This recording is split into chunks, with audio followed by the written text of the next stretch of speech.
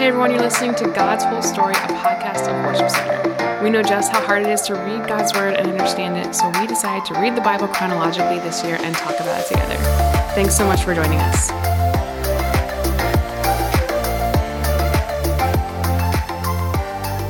And happy Thanksgiving if you're listening today on November 25th.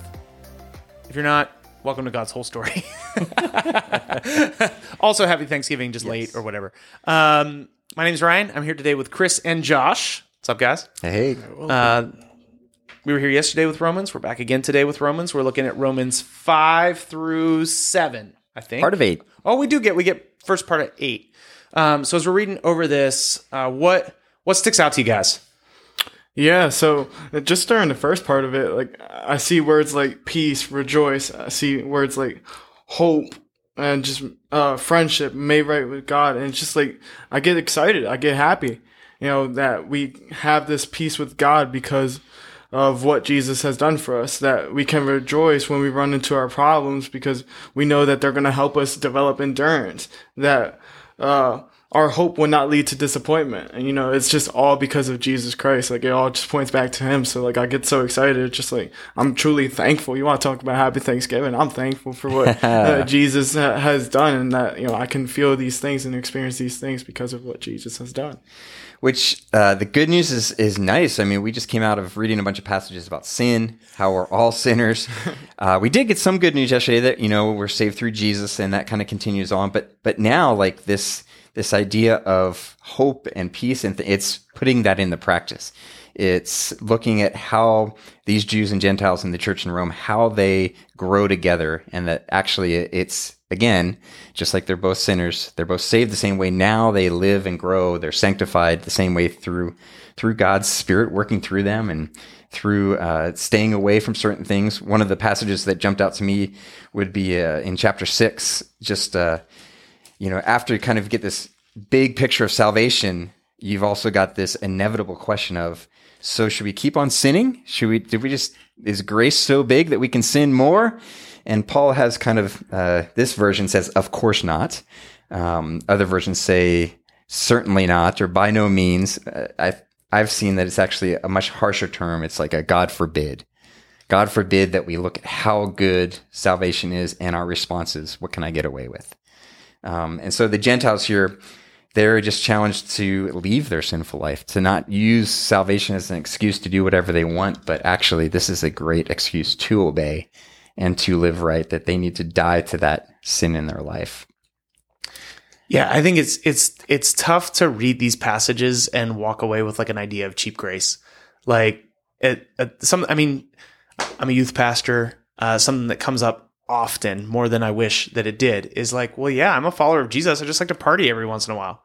And if you read through Romans, there's actually no such thing as a devoted Christian follower of Jesus who likes to party every once in a while. It's just not a thing. And I don't mean party in the sense of like have everybody over for Thanksgiving. Mm-hmm. It's Paul's clearly teaching, like, how can we who are dead to sin continue any longer therein? Like there should be a healthy tension in our lives that is radically uncomfortable with the idea of sinning as a Christian.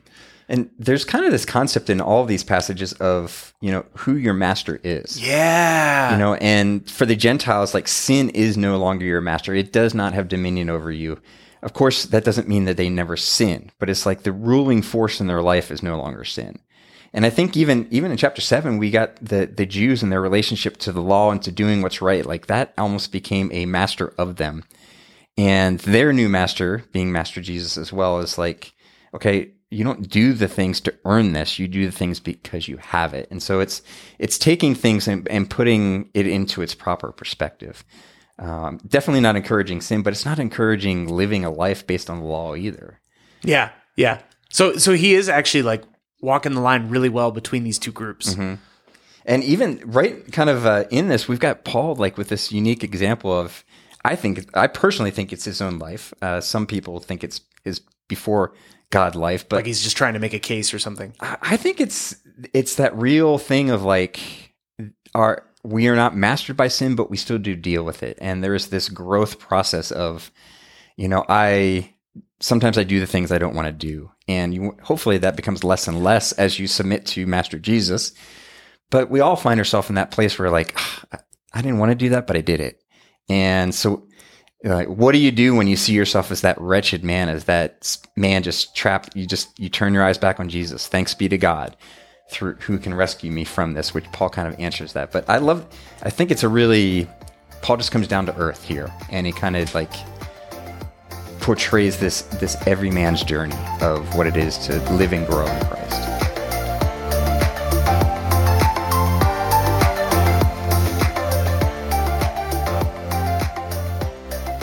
Romans 5:1. Therefore, since we have been made right in God's sight by faith, we have peace with God because of what Jesus Christ our Lord has done for us. Because of our faith, Christ has brought us into this place of undeserved privilege where we now stand, and we confidently and joyfully look forward to sharing God's glory. We can rejoice too when we run into problems and trials, for we know that they help us develop endurance. And endurance develops strength of character, and character strengthens our confident hope of salvation. And this hope will not lead us to disappointment, for we know how dearly God loves us because he has given us the Holy Spirit to fill our hearts with his love. When we were utterly hopeless, Christ came at just the right time and died for us sinners. Now, most people would not be willing to die for an upright person, though someone might perhaps be willing to die for a person who is especially good. But God showed his great love for us by sending Christ to die for us while we were still sinners. And since we have been made right in God's sight by the blood of Christ, he will certainly save us from God's condemnation. For since our friendship with God was restored by the death of his Son while we were still his enemies, we will certainly be saved through the life of his Son. So now we can rejoice in our wonderful new relationship with God, because the Lord Jesus Christ has made us friends of God. When Adam sinned, sin entered the world. Adam's sin brought death, so death spread to everyone, for everyone sinned. Yes, people sinned even before the law was given, but it was not counted as sin because there was not yet any law to break. Still, everyone died, from the time of Adam to the time of Moses, even those who did not obey an explicit commandment of God as Adam did.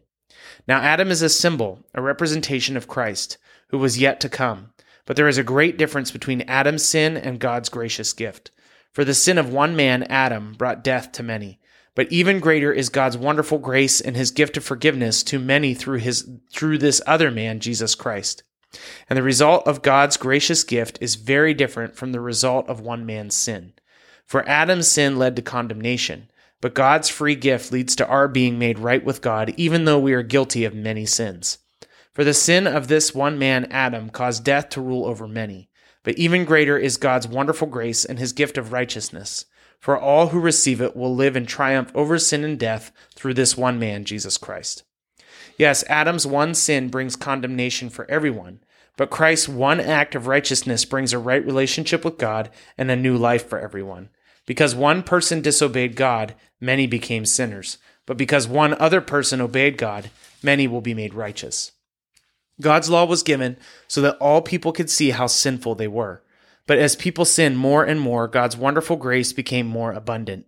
So just as sin ruled over all people and brought them to death, now God's wonderful grace rules instead, giving us right standing with God and resulting in eternal life through Jesus Christ our Lord. Well then, should we keep on sinning so that God can show us more and more of his wonderful grace? Of course not. Since we have died to sin, how can we continue to live in it? Or have you forgotten that when we were joined with Christ Jesus in baptism, we joined him in his death? For we died and were buried with Christ by baptism. And just as Christ was raised from the dead by the glorious power of the Father, now we also may live new lives. Since we have been united with him in his death, we will also be raised to life as he was. We know that our old sinful selves were crucified with Christ, so that sin might lose its power in our lives. We are no longer slaves to sin. For when we died with Christ, we were set free from the power of sin. And since we died with Christ, we know we will also live with him. We are sure of this because Christ was raised from the dead, and he will never die again. Death no longer has any power over him. When he died once to break the power of sin. But now that he lives for the glory of God. So you also should consider yourselves to be dead to the power of sin and alive to God through Christ Jesus. Do not let sin control the way you live. Do not give in to sinful desires. Do not let any part of your body become an instrument of evil to serve sin. Instead, give yourselves completely to God. For you were dead, but now you have new life. So use your whole body as an instrument to do what is right for the glory of God. Sin is no longer your master, for you no longer live under the requirements of the law. Instead, you live under the freedom of God's grace. Well then, since God's grace has set us free from the law, does that mean we can go on sinning? Of course not. Don't you realize that you became the slave of whatever you choose to obey? You can be a slave to sin, which leads to death, or you can choose to obey God, which leads to righteous living. Thank God, once you were slaves to sin, but now you wholeheartedly obey his teaching we have given you. Now you are free from your slavery to sin, and you have become slaves to righteous living. Because of the weakness of your human nature, I am using this illustration of slavery to help you understand all of this. Previously, you let yourselves be slaves to impurity and lawlessness, which led ever deeper into sin. Now you must give yourselves to be slaves to righteous living so that you will become holy. When you were slaves to sin, you were free from the obligation to do right. And what was the result? You are now ashamed of the things you used to do, things that end in eternal doom. But now you are free from the power of sin and have become slaves of God. Now you do those things that lead to holiness and result in eternal life. For the wages of sin is death, but the free gift of God is eternal life through Jesus Christ our Lord. Now, dear brothers and sisters, you who are familiar with the law, don't you know that the law applies only while a person is living? For example, when a woman marries, the law binds her to her husband as long as she is alive. But if he dies, the laws of marriage no longer apply to her. So while her husband is alive, she would be committing adultery if she married another man.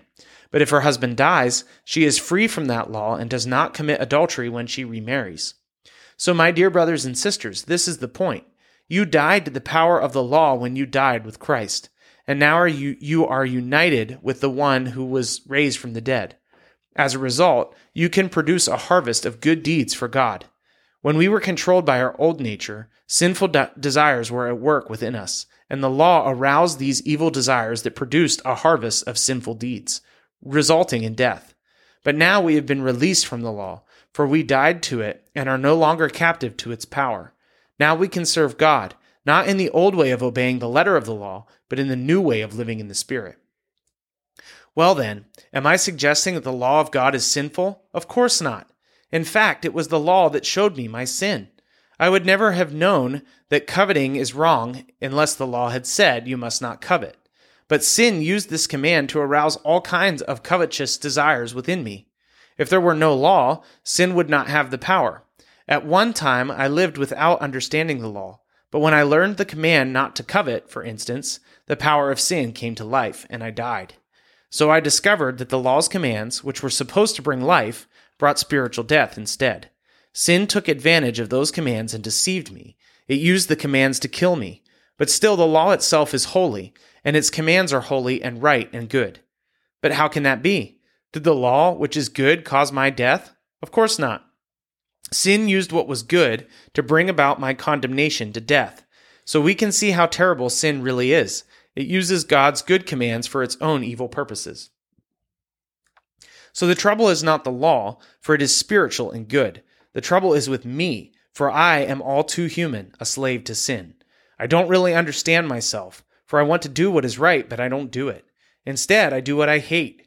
But if I know that what I am doing is wrong, this shows that I agree that the law is good. So I am not the one doing wrong. It is sin living in me that does it. And I know that nothing good lives in me. That is my sinful desire. I want to do what is right, but I can't. I want to do what is good, but I don't.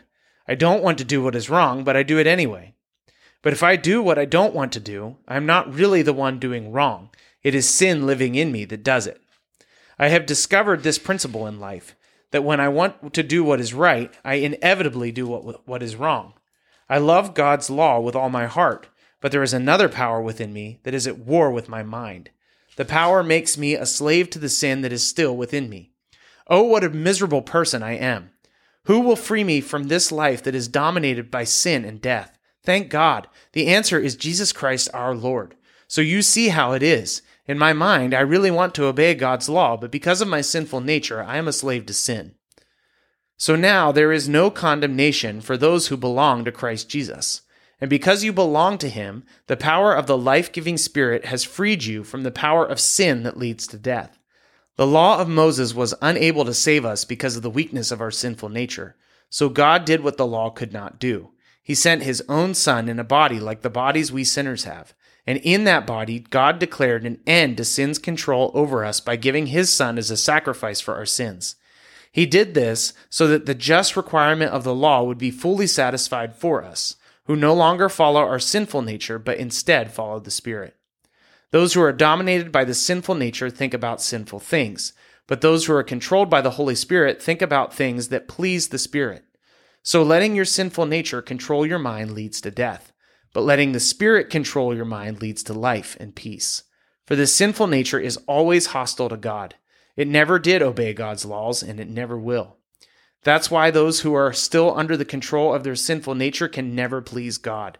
But you are not controlled by your sinful nature. You are controlled by the Spirit if you have the Spirit of God living in you. And remember that those who do not have the Spirit of Christ living in them do not belong to him at all. And Christ lives within you. So even though your body will die because of sin, the Spirit gives you life because you have been made right with God. The Spirit of God, who raised Jesus from the dead, lives in you. And just as God raised Christ Jesus from the dead, he will give life to your mortal bodies by the same Spirit living within you. Therefore, dear brothers and sisters, you have no obligation to do what your sinful nature urges you to do. For if you live by its dictates, you will die. But if through the power of the Spirit you put to death the deeds of your sinful nature, you will live. For all who are led by the Spirit of God are children of God. So you have not received a spirit that makes you fearful slaves. Instead, you received God's Spirit when he adopted you as his own children. Now we call him Abba, Father, for his Spirit joins with our spirit to affirm that we are God's children. And since we are his children, we are his heirs. In fact, together with Christ, we are the heirs of God's glory. But if we are to share his glory, we must also share his suffering.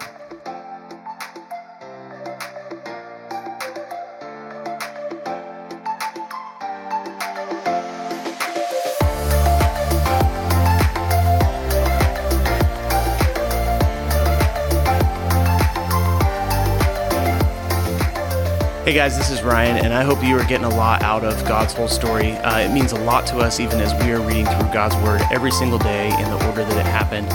If you want to go ahead and follow us, you can find us on Instagram and Facebook at God's Whole Story Podcast. We would love it if you would share this thing with your friends or people that you know, or just share what's sticking out to you. You can either send us a DM, or you could actually email us at podcasts@worshipcenter.org.